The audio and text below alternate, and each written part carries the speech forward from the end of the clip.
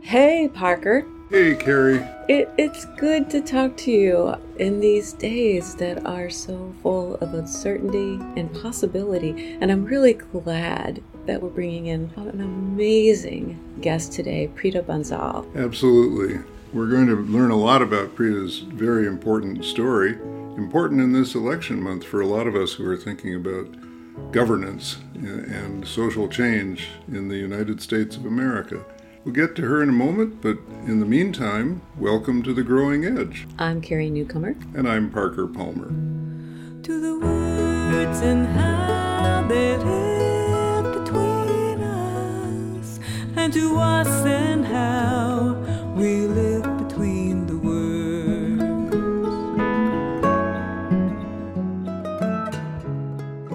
So, Carrie, as you know, our friend Preeta Bansal has a really remarkable life story. And on this podcast, we have the privilege of not only learning about it, but learning from it. Her parents emigrated to the U.S. from India, and she was raised in Lincoln, Nebraska. She went on to Harvard University and Harvard Law School, where she was a classmate of Barack Obama, who later invited her to serve in his White House. One of the reasons we treasure Preeta as a friend and leader is her lifelong passion for service. After many years of working near the top of institutional power in places like Washington, D.C. and New York City, she returned to her hometown in the American Heartland, which is also, she says, the heart of her heart. And there she's been pioneering a new ground-level approach to community building under the banner, "Change yourself, change the world." In other words, when Carrie and I met you, Preeta, several years ago, we knew we had met a soul sister. At this moment in American history, Preeta's voice is one of many that people need to hear. Welcome, welcome, our dear friend, to The Growing Edge. Oh, thank you so much. I can't imagine two people that I feel safer in conversation with. Thank you. We're delighted. Oh, we are. And Preeta, your history and what you are doing now is so inspiring. And you've lived really your entire life leaning into public service and service of a wide variety of avenues. So let's just start out with, what drew you to public service and what's beneath all that passion? Yeah, that's a really good question. I mean, I think, growing up as an immigrant, my parents were early immigrants to America for the Indian American migration, which came really after the 65 Immigration Act. I mean, I definitely grew up with this amazing, love for the dream of America, the sense of America, the can-do sensibility that America offered. And also, a little bit of the scarcity mindset that sometimes besets immigrants, the sense that we have to, make it, do it. And my parents grew up in India kind of pre-independence. So they had a bit of the colonized mindset, I would say, of British India, admiring in some sense, the Western ways. And so, they settled in the Midwest where we were an extreme minority. I mean, I grew up in Kansas and Nebraska, and people, I think I say it somewhat jokingly, but not entirely. I think I was the only non-blonde in my high school of about 2,000 people. I mean, it's very Germanic, Scandinavian stock, at least back then. It's obviously changed. But in the 60s and 70s, it was very, very non-diverse, I would say. So I grew up kind of with a sense of being an extreme minority, but bottled up those feelings of difference. There wasn't really a safe space to explore them. And so, when you grow up in an environment where you basically assimilate or die, you assimilate. And I think I was probably 25 before I realized I wasn't a blonde girl, and then started opening up the black box of, the hidden feelings and just exploring the strength and power that came from them. What a complex force field, Preeta. My goodness. I mean, how did you find your way through that? Yeah, it's interesting. I mean, I'm not saying I did it particularly well necessarily. we all just do what we can. But, I had amazing, family, community support. Just I think just being smart in traditional ways, and I say that very traditionally, like kind of a certain sense of, um, you know, yeah, just a certain form of intelligence that was valued in school. Mm-hmm. I think got me pretty far, and I kept being rewarded for that. And I think in some ways it was obviously a source of incredible opportunity for me, but it was also in some ways a bit of a crutch because it made it easy to keep going down a certain groove, a certain line, to be rewarded in certain ways and to be valued in certain ways, and to continue allowing, the black box, where I say I buried my heart in some ways. It allowed that to continue to remain blocked in some sense. Mm-hmm. Well, you found your way through to Harvard College and to Harvard Law School, and you then found your way on through a whole series of amazing posts and responsibilities that we don't really have time to enumerate here. But you ended up pretty quickly in Barack Obama's White House around 2008, when Yeah. the financial structure of the entire planet was collapsing. And as I recall, you were appointed to a very high post, maybe next to the top in the Department of, what was it, Budget? Yeah, Office of Management and Budget. Office of Management and Budget, which we're hearing a lot about these days in one way or another. I know, as long as I've known you, Preeta, you haven't told war stories about DC, and I have the strong impression that that's not your favorite thing to talk about, even though you, I know, had great colleagues there and had an opportunity to do wonderful work.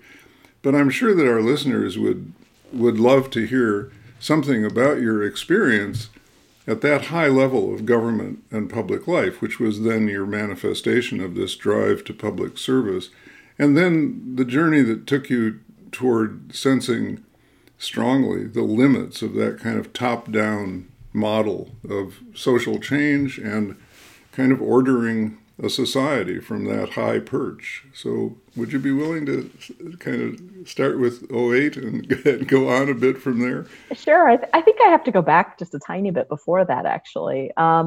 So, coming out of, Harvard Law School and being valued and trained to think very analytically, I mean, I think I grew up like so many of people in my generation, really believing in the power of reason to break down, debate, and solve massive problems. It was kind of an overwhelming belief in the power of the mind, a faith that we can think our way through our brain power through any complex social problem. And with that, I had some extraordinary opportunities. So back in 1999, I was, appointed Solicitor General of the state of New York, which is a big role in the Attorney General's office of New York, and played a role in totally revamping that prosecutorial office. Argued in the U.S. Supreme Court, so really was very legal in my orientation in terms of law, prosecutorial power, and kind of started seeing over time, and so much credit and so much appreciation for people who do that and kind of set the boundaries for what's acceptable in our society. But increasingly started feeling that, when you have a hammer in your hand, every social problem becomes a nail. And sometimes the use of prosecutorial power or force, while it certainly, gets bad guys out of the way, it doesn't necessarily deal with the underlying situation. And so, the kind of iceberg model, you're dealing with the surface, but there's like a deep undercurrent underneath that.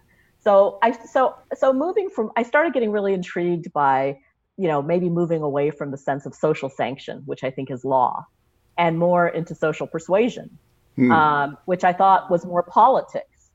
And so I got very excited about, especially when Barack Obama started running for president, like so many people in 2007, 2008, was swept up, he actually was not a direct classmate, but he was around the same time I was at Harvard Law School, and we had a lot of common friends.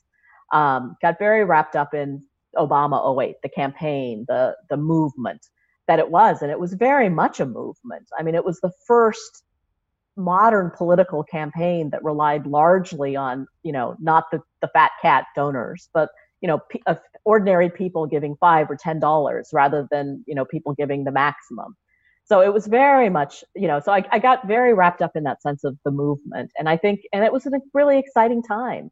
And then when the financial crisis hit in 2008, which was the summer of 2008, it was before he was elected, I played a pretty significant role full time in the transition, the Obama-Biden transition of '08. So planning for governance. And that was kind of moving from, politics and social persuasion, again, back to governance and how do you deal with that? And, amazing time. I mean, this was an extraordinary administration. I mean, Barack Obama is an extraordinary human being.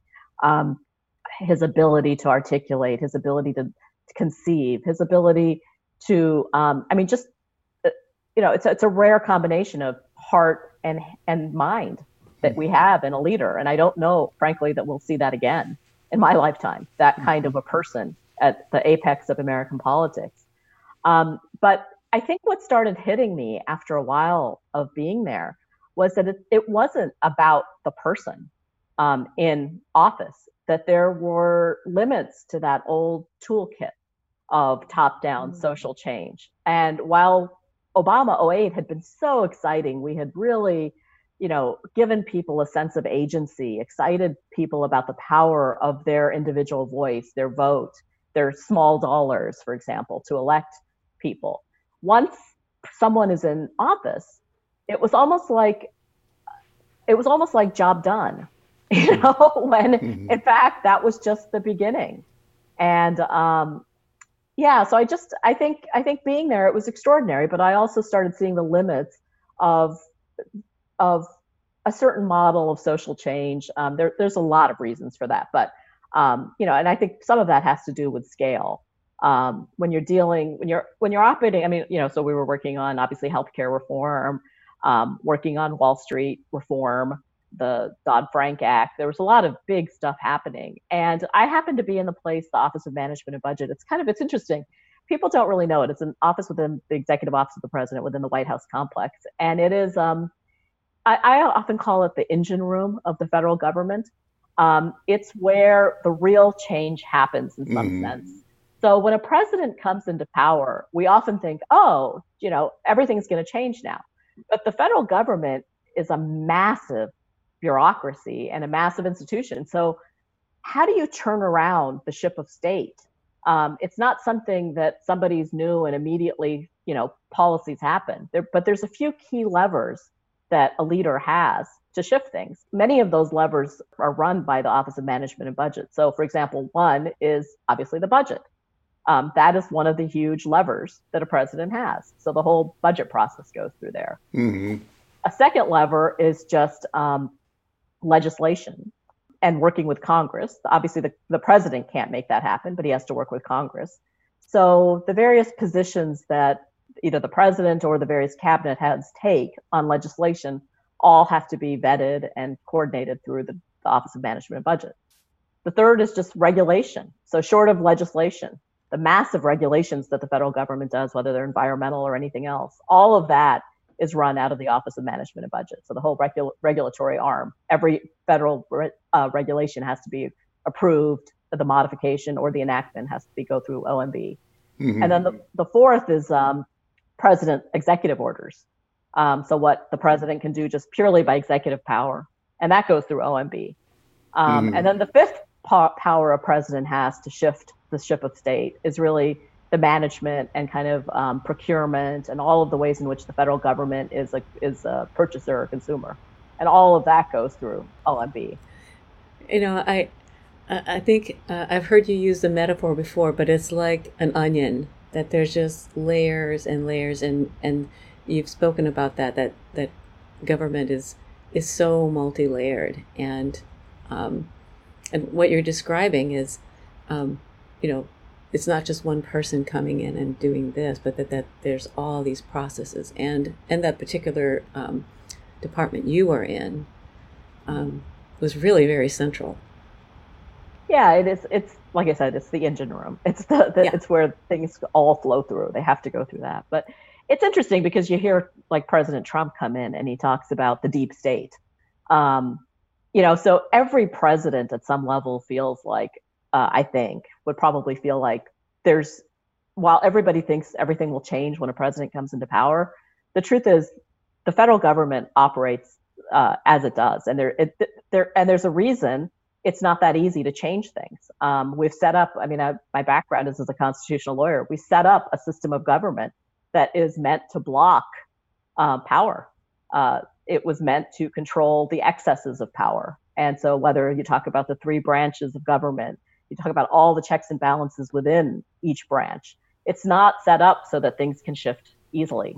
Right. It is like turning a big ship, and you have to tilt the rudder a bit, like miles ahead of where you want to turn if you want to get anywhere.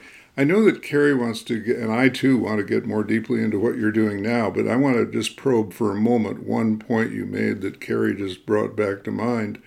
And that is that this notion that when Obama got elected, everybody who'd been in the movement kind of felt, if I heard you right, kind of felt, okay, our job is done. Now, Barack, run the country the way we want it run. Is that a fair reading of what you were saying, that kind of that citizen initiative and pressure and guidance kind of fell away? Well, I wouldn't say, of course, it didn't completely fall away, but I think that the kind of energy we saw to get him into power, I think for various reasons, it was kind of like, let's step back now and see what can be harnessed. And I think especially in the second term of Obama, there was an attempt to kind of revitalize the movement sense of things. But I think it did kind of take a break. And we see the consequences of that. We see that in the 2016 election, it wasn't just the presidency that was lost. It was a lot. It went all the way down ballot. It went to states. There was a sense of just the movement and the organization wasn't there. Yeah, people throwing up their hands as citizens and saying, nothing I can do, whatever. So eternal vigilance is not only incumbent upon the occupants of high office, it's also incumbent upon us as citizens, right? To maintain eternal vigilance in the pursuit of life, liberty, and well-being for all. Yeah, absolutely. And something that I find really interesting, I'm maybe jumping ahead a little, but this idea of your personal movement from working with the external, like wheels of power and of service, and then this movement to this idea of the inner work of democracy and the power of the grassroots and the movement that you experienced and that are re-experiencing, but in another way now. So I guess that kind of goes along. I might have jumped ahead a little bit, but how did that happen, and where are you at with that now? You went from feeling the limits of that to sensing something that had a wide potential. Yeah, so there's probably a number of pieces of that. There's an intellectual theory of power one can create around a new form of social movement, and then there's like a deeper knowing, the heart, what the heart knows. And I think for me, it really came from around 2012. I did my first meditation retreat. It was actually right after I left the first term of the White House, and literally on like the 8th or 9th day of a 10-day retreat, the earth cracked open underneath me. And I had a glimpse of something so much deeper in terms of, I guess it was just the iceberg, as you say. I'd been working on social change and issues that I cared about from the top, thinking, oh, if I just get closer and closer to, if I keep scaling the heights of power or something, or get closer and closer, there will be something that can unlock and can make a change in. And then I think for the first time I had a glimpse of my own personal iceberg, and I had a tool for finally going deep.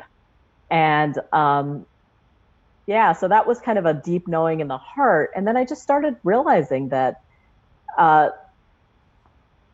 I think it was Martin Luther King who said that, Gandhi was the first person who kind of unlocked this, the sense of the power of love as a public narrative, not just as private love, but as something that can heal the world.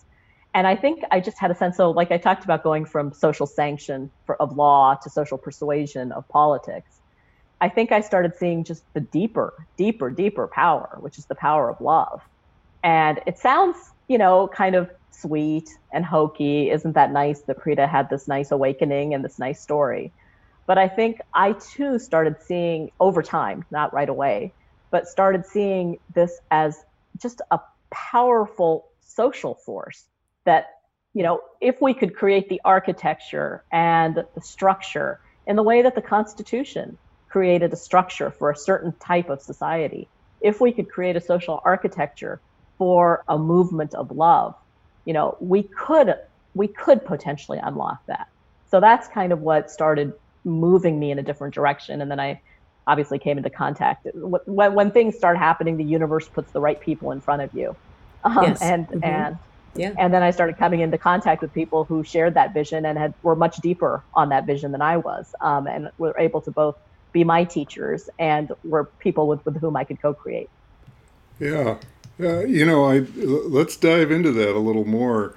When you talked with Carrie and me maybe a week ago as we were preparing for this podcast, you said something that I've been thinking about ever since. And incidentally, when love is the answer comes out of your mouth, it doesn't sound sweet and hokey to me at all. It sounds like deeply grounded, not only in the earth of Lincoln, Nebraska, but in personal experience in the highest places of power. So I pay attention to things like that. But you said the founders structured our government to control vice. We need a structure that nourishes virtue. I think I got that roughly right. Can you say more about that? Because I think that's where you were just going with the structures that support love. Yeah. So, I think so often, we hear a lot of people these days, I think, especially, very powerful moral and social figures talking about, needing a revolution of love. So that's something that a lot of people are talking about. And it's something I'm certainly very taken by. But I think what I'm kind of increasingly taken by is this notion of, not, how do I say this? Like not having 1,000 kilowatt power of charisma coming at you, talking about how powerful this is, which is wonderful, and you feel great and it's inspiring, but then you kind of go home and feel that you're not that 1,000 watts, and then it kind of dims. So it's not like the 1,000-watt charisma about love, but how do you light up the 1 watt in 1,000 people, so that it's much more distributed? How do you create an architecture or a system where people are really start to come alive in small ways? How do you create a resilient network where people are tapped into their deepest sense? And I think, to be fair, so that's kind of what's motivating me. I'm not sure that's the work of the state, frankly. So I don't see this as something happening in the public realm, the political realm, when you put it that way, or necessarily in the governance realm. I mean, I think the work of the state is to balance the excesses of power. It's to create the outer container by which this inner work can happen. But the public realm, the infrastructure of democracy, the company of strangers, the one that de Tocqueville talked about as essential to the future of democracy, that's where it might happen, right? And as I understand it, that's what you're working on these days in Lincoln. Yeah, absolutely. Absolutely. I mean, it's really what de Tocqueville talked about as voluntary associations. Yeah. Um, Hmm. yeah, and it's in that world. But it's interesting because in this day and age, voluntary associations means nonprofit, which is not the same. Um, the nonprofit world is very different from the voluntary world. So anyway, Right. that's a It's a third sector, isn't it? Or really a fourth sector, private, public, political, and nonprofit. It's a yeah, and different one. voluntary. Yeah, and Yeah. voluntary. And So like voluntary, yeah. to me, voluntary is like really lighting up like the intrinsic motivations of people, like what they would do just because they want to do it. So, I mean, when you think of that Howard Thurman quote, don't ask yourself what the world needs, ask yourself what makes you come alive, and go do that because what the world needs is people who come alive. So I don't know that I guess I'm a little less enamored by the nonprofit sector, which is I think the way in which in most communities people think of, um, the association life now. I'm much more enamored by this idea of pure, voluntary, intrinsically motivated service. Mm, mm, mm. And there's something so powerful, and also, I think it was really good for you to say, well, for some people, it'll sound a little sweet, or, when you start talking about love as a dynamic force, that creating this structure, as you were talking about, that supports virtue, that supports voluntary service of all kinds, that supports the inner work of democracy. That's really powerful stuff for me. And um, this idea that things don't change at the top until there's this swell at the bottom. And I loved what you had to say about the charismatic kind of moment or speaker, and going back home and saying, well, what does my one voice mean? What is the 1 watt of light I've got if I give it all, and creating a structure so that we all can put in our wattage. I just find that to be a really powerful idea and so needed right now. I mean, I think it's easy, particularly now in COVID times, when we're being limited by just how far we can go physically, and what we can do in certain kinds of gathering spaces and things like that. When there's a lot of messaging that our one voice doesn't matter. And what you're saying is something very different. It's not that it's the one voice, it's all of our one voices, doing that work that not just matters, it's everything. Yeah. I just think that's an incredible idea and movement, and you work now with a group called ServiceSpace. I mean, that's part of the many things you're doing right now. But ServiceSpace, that's very much the model, as I understand it. Maybe you could talk a little bit about ServiceSpace and what, how that's exciting, what you're doing right now. Yeah, both internationally and locally, I think, if I understand it right. Yeah, so ServiceSpace is really kind of this extraordinary experiment that's the only way I would describe it. It's, really founded upon building, this social architecture for love. How do you amplify small acts of love? So often when we think of social movements and charismatic or movements, there's almost been no movement that I know of that's been lasting, no social movement, where it wasn't founded on this deep soul force. Like whether you're talking about the civil rights movement, King, whether you're talking about Gandhi, whatever, it's just founded on this deep reservoir of soul force. And what ServiceSpace is really trying to do is harness that deep work, the work of inner transformation, the work of inner change that underlies the outer change. And sometimes we're so eager for the outer work, when's the revolution happening, when's this happening, but it's building up that reservoir. I mean, one of the things I like to remind people, like if you watch the movie Gandhi, they go straight from his time in South Africa to coming back to India and starting the Salt March, which was the beginning of the Indian independence movement. What often gets lost in that is that in between that time, Gandhi sat with 78 followers in an ashram, and for 15 years, they did the work of self-purification. And so, that piece of the depth gets kind of lost. And I think that's what ServiceSpace is trying to cultivate, but in a way that's bite-sized. So it has three organizing principles. And it's we have three organizing principles. One is focus on small acts. So not, this is the idea of lighting up 1,000 1-watt bulbs as opposed to asking people to be 1,000 watts right at once. So, focus on small acts of kindness, generosity, virtue, etc., and amplify those stories. The second is to serve with what you have. So no fundraising. This is an entire, there is absolutely no fundraising. If you look, we have so many people that are, it's now, a million of volunteers around the world, totally organic.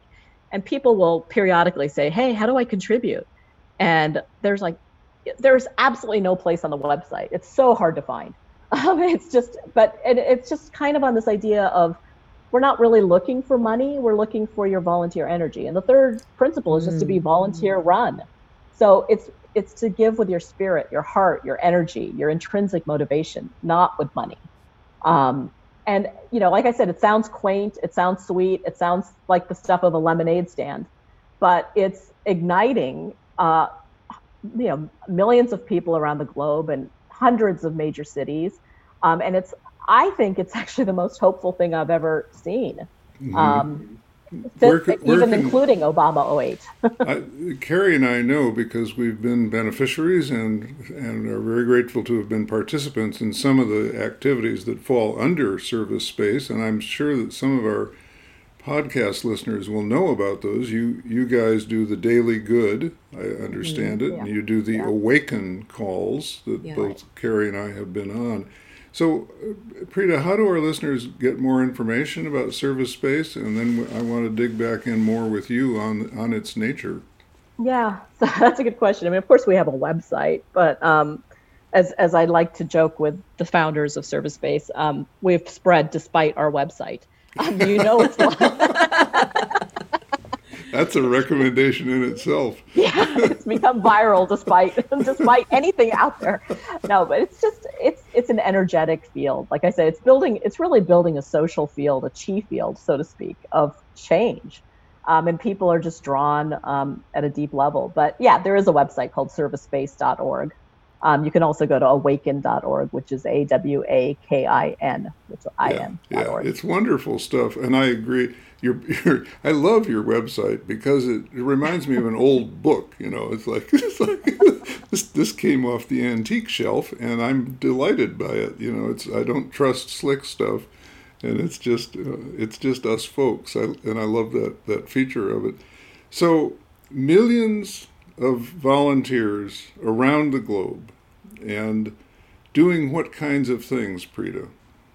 So it's really just it's just trying to really light them up. So it's whatever. It's funny because it's not really. We're not trying to get them to do anything other than do what is most intrinsically motivating to them. So do the work of purification, do the work of healing themselves, do the work of transforming themselves, and trust that however that manifests for them in their community will be from a deeper and more, loving place. And so we hold space for people. We hold silence. We encourage people to just do that inner work, and then they do work in their communities. So all of the projects, whether we're talking about Daily Good or the Awaken Calls or the Karma Kitchens, these have all just been organic emergences of people doing the inner work. So they change themselves, and then they begin to change the communities around them.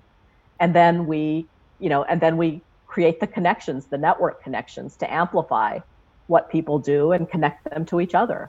So let's dig in on one thing you mentioned, which rang some bells for me, because way back in the olden days, in the 1960s in Berkeley, I met the founder of ServiceSpace and your dear friend, Nipun Mehta. He was a young man then, and so was I. So we had this wonderful conversation and attended some meetings and conferences together. And I believe at that time, Karma Kitchens, which you just mentioned, was a reality in Berkeley and in the Bay Area. And as I recall, those were places where you could go in and you could eat a meal without charge. And if you were able to pay something for it, pay it forward. So leave some money so that the next person could eat a meal who might be in deeper need than you are. Leave what you are able to leave, and if you're able to leave more, leave more. Did I describe that accurately, and is that an example of this cultivation of virtue that you're talking about? Yeah, that's an example. Another example is just, just encouraging people to smile every day. I mean, it's just whatever, That was the first thing he did. He handed me one of his smile stickers. Yeah.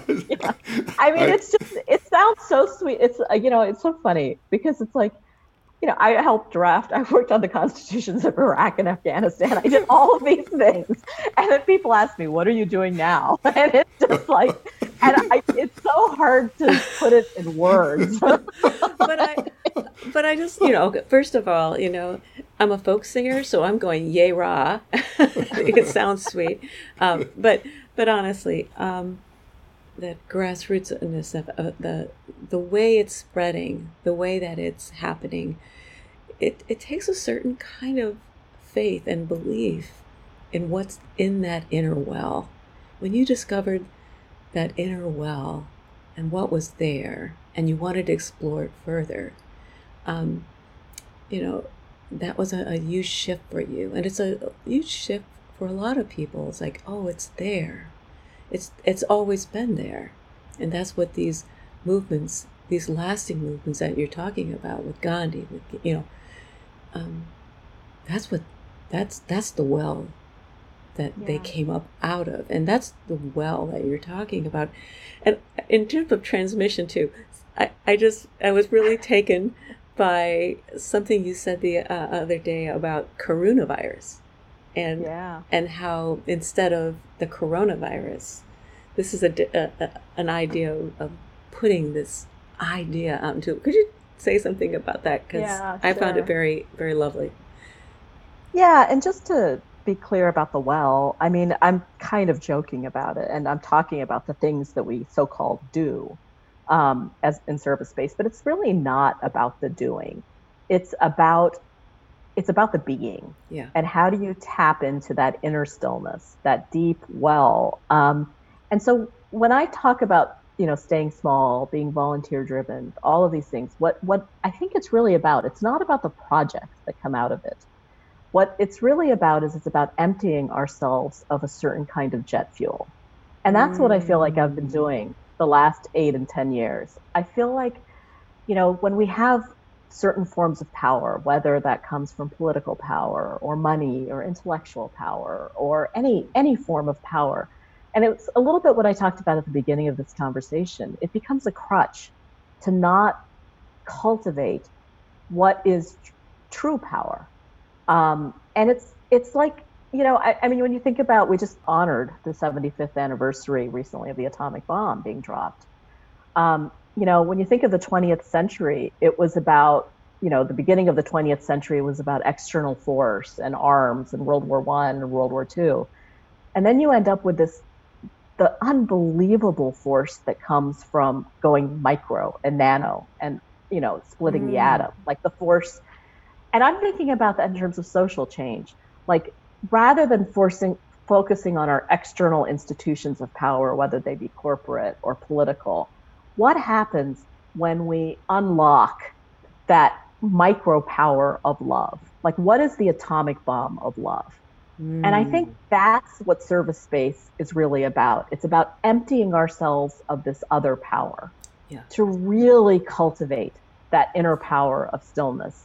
And so the coronavirus, which you asked about, is kind of a little bit, I think, a manifestation of its organizing principles. So we've all learned in this pandemic, of the coronavirus, that there's 3 factors that determine its spread. And this is the interdependence that we're all just so painfully aware of now in this era of pandemic.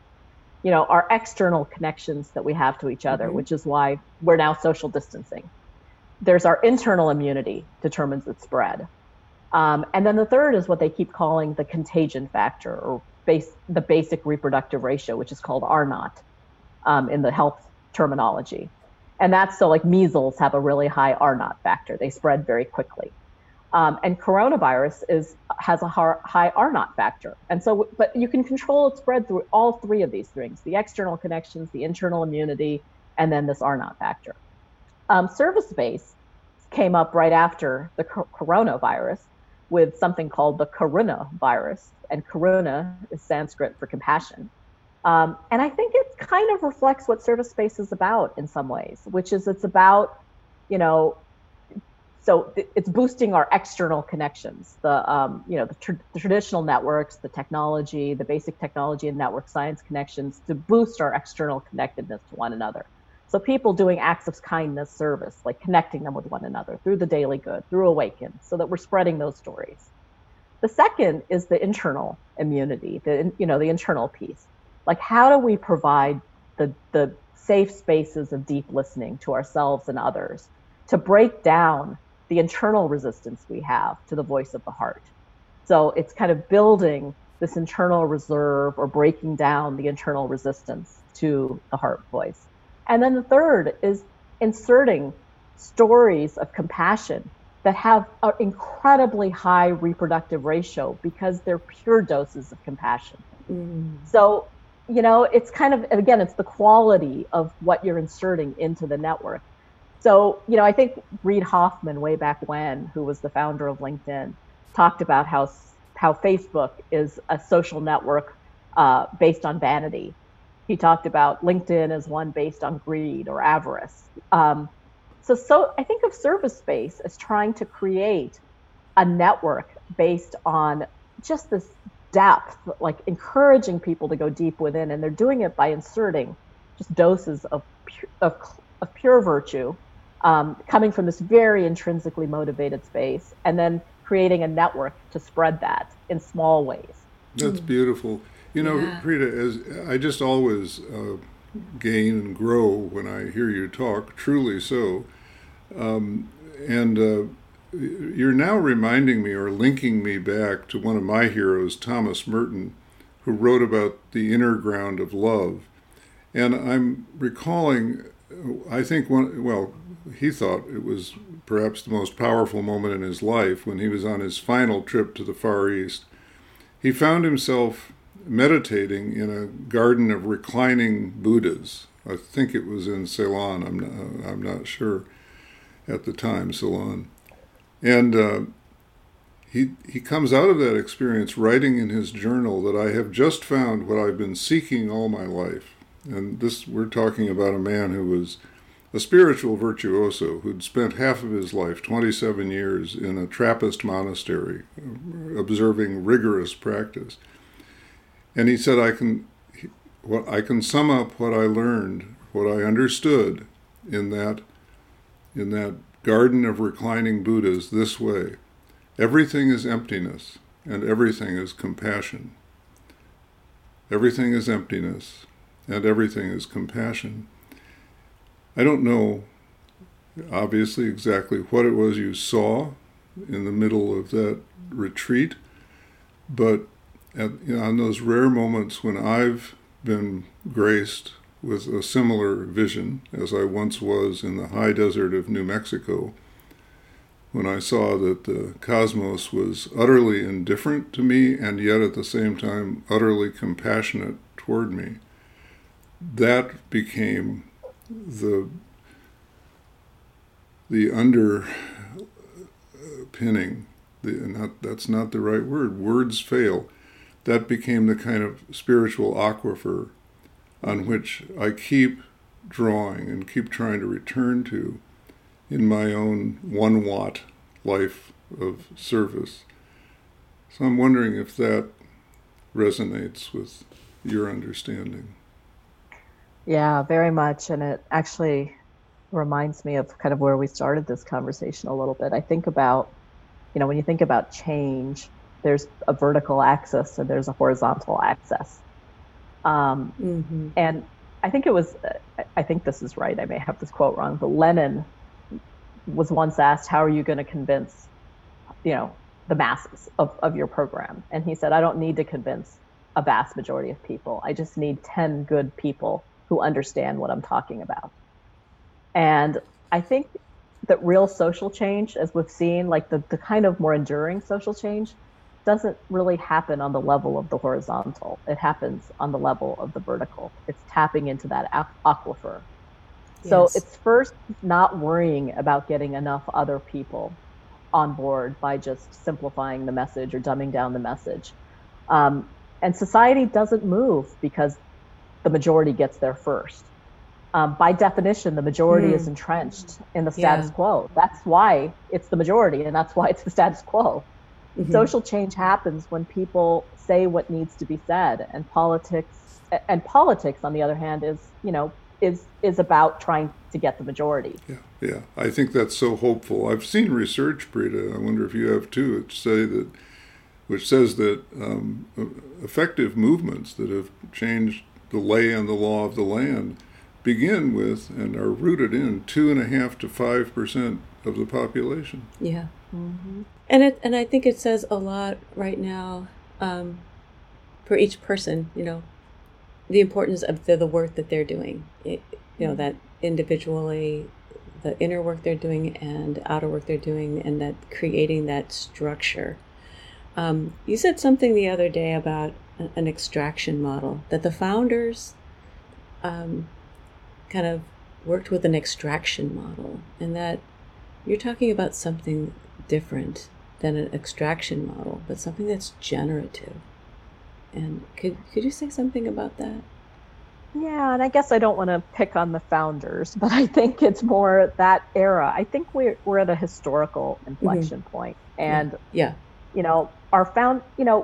our whole Enlightenment view of whether economy or politics or governance was based on kind of Newtonian physics, which was about adding, putting force into things. You move things by force.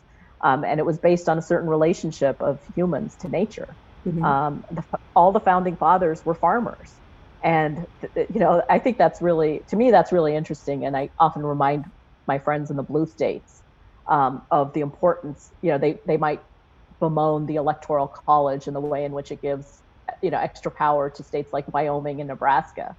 But there's something about the agrarian root of this country and the connectedness to land that is very important. And it's not something to be, talked over. But in any event, they were farmers, but they came from a certain model of farming, which was very much, a traditional monoculture view of agriculture, where you kind of extract from the land.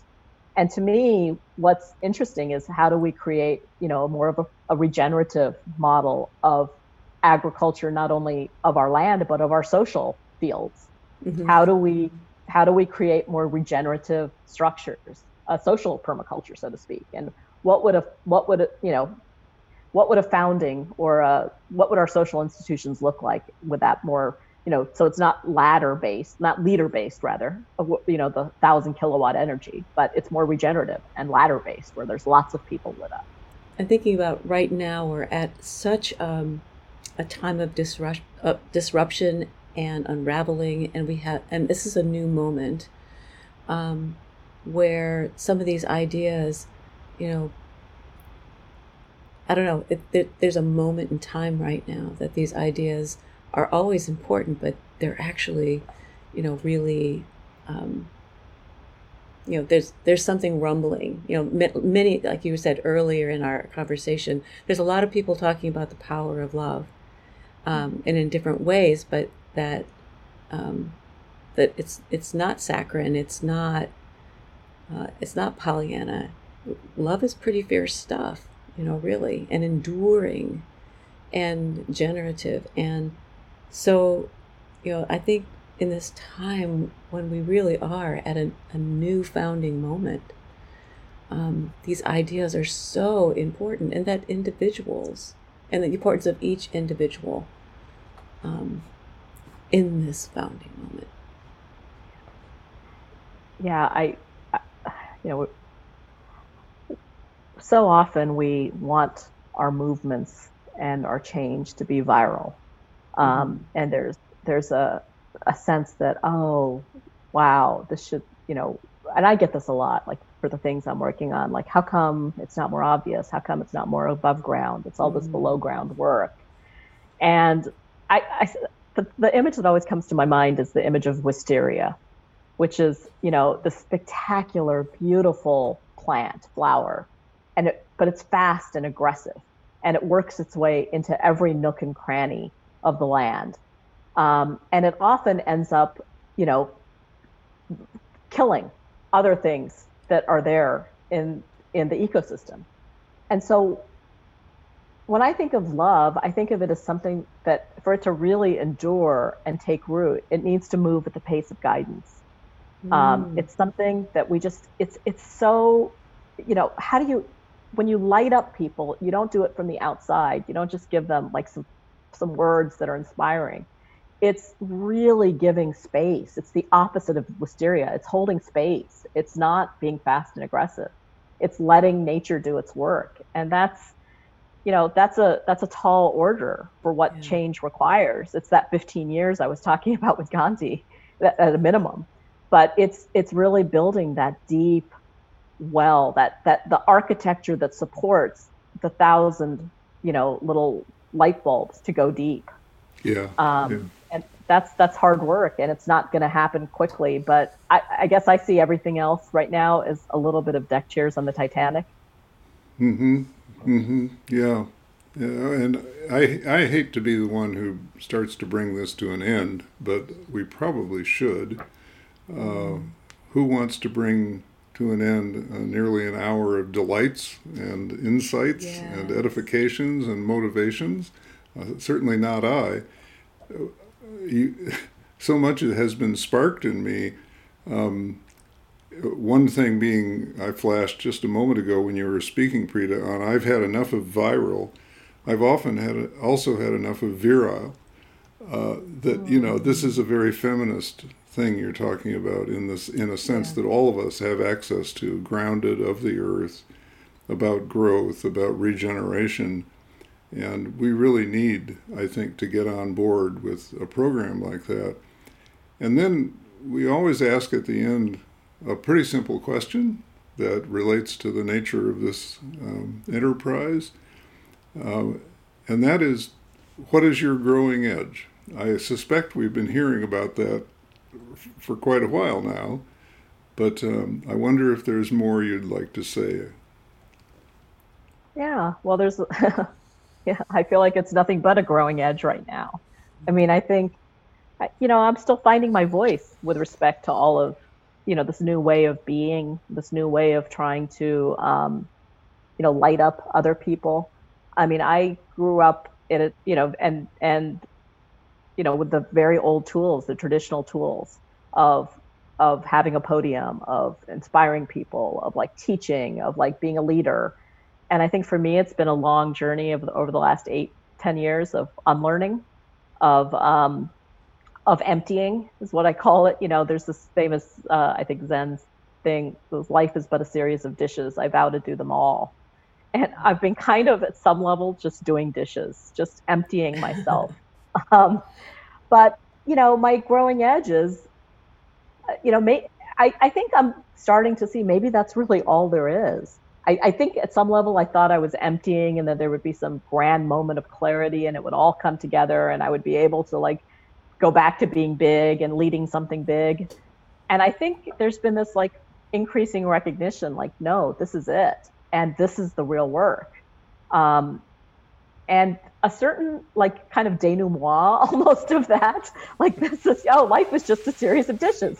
So you just have to just do it joyfully. And as you do it joyfully, just trust that what's meant to grow from that place will grow. Yeah. I don't know if that's being too... It's perfect. I mean, just remember that before dishes, I chopped wood and carried water, and after the dishes, I chopped wood and carried water, right? Yeah, with a little enlightenment in between. And this will be right before the election when this comes out. What am I doing right now in this aquifer, with this aquifer? that I'll be doing now and I'll be doing in November after, Right. you know, what am I grounding myself in that I'll be carrying forward no matter what happens. I mean, Yeah. Yeah, everyone's, I mean, obviously this is a very consequential election and everybody recognizes that, but, and while it's critical to play our role and do everything we can for what we believe in that election, and what are we going to do the next day? What are we going to do November 4th, regardless of who wins? Yeah, exactly. One of the reasons I love getting emails from you, Preeta, is that you have a tagline at the bottom. Lighthouses don't go running around looking for boats to save. They just stand there shining, attributed to Anne Lamott. And I think we've just had an example of that. I'm looking at a Zoom screen that has 4 people on it. So you, Preeta, and our wonderful producer, Allison Quantz, and Carrie Newcomer, and myself. So we got a 4-watt bulb here. And for me, at least, we have produced a lot of light that's helped illumine some of my darker thoughts in the last hour. Thank you so much. It's a privilege and a joy, and so grateful for your work, your friendship, your being. Thank you. Just again, my gratitude. It's been a wonderful conversation, and I know that many of our listeners will be heading to servicespace.org to find out more about what you're doing and about you and Awaken Calls and the Daily Good and all these other wonderful manifestations that keep happening. Thank you. Thank you for spending time with us today and such a wonderful conversation. Thank you both. Thank you for being such amazing teachers for me.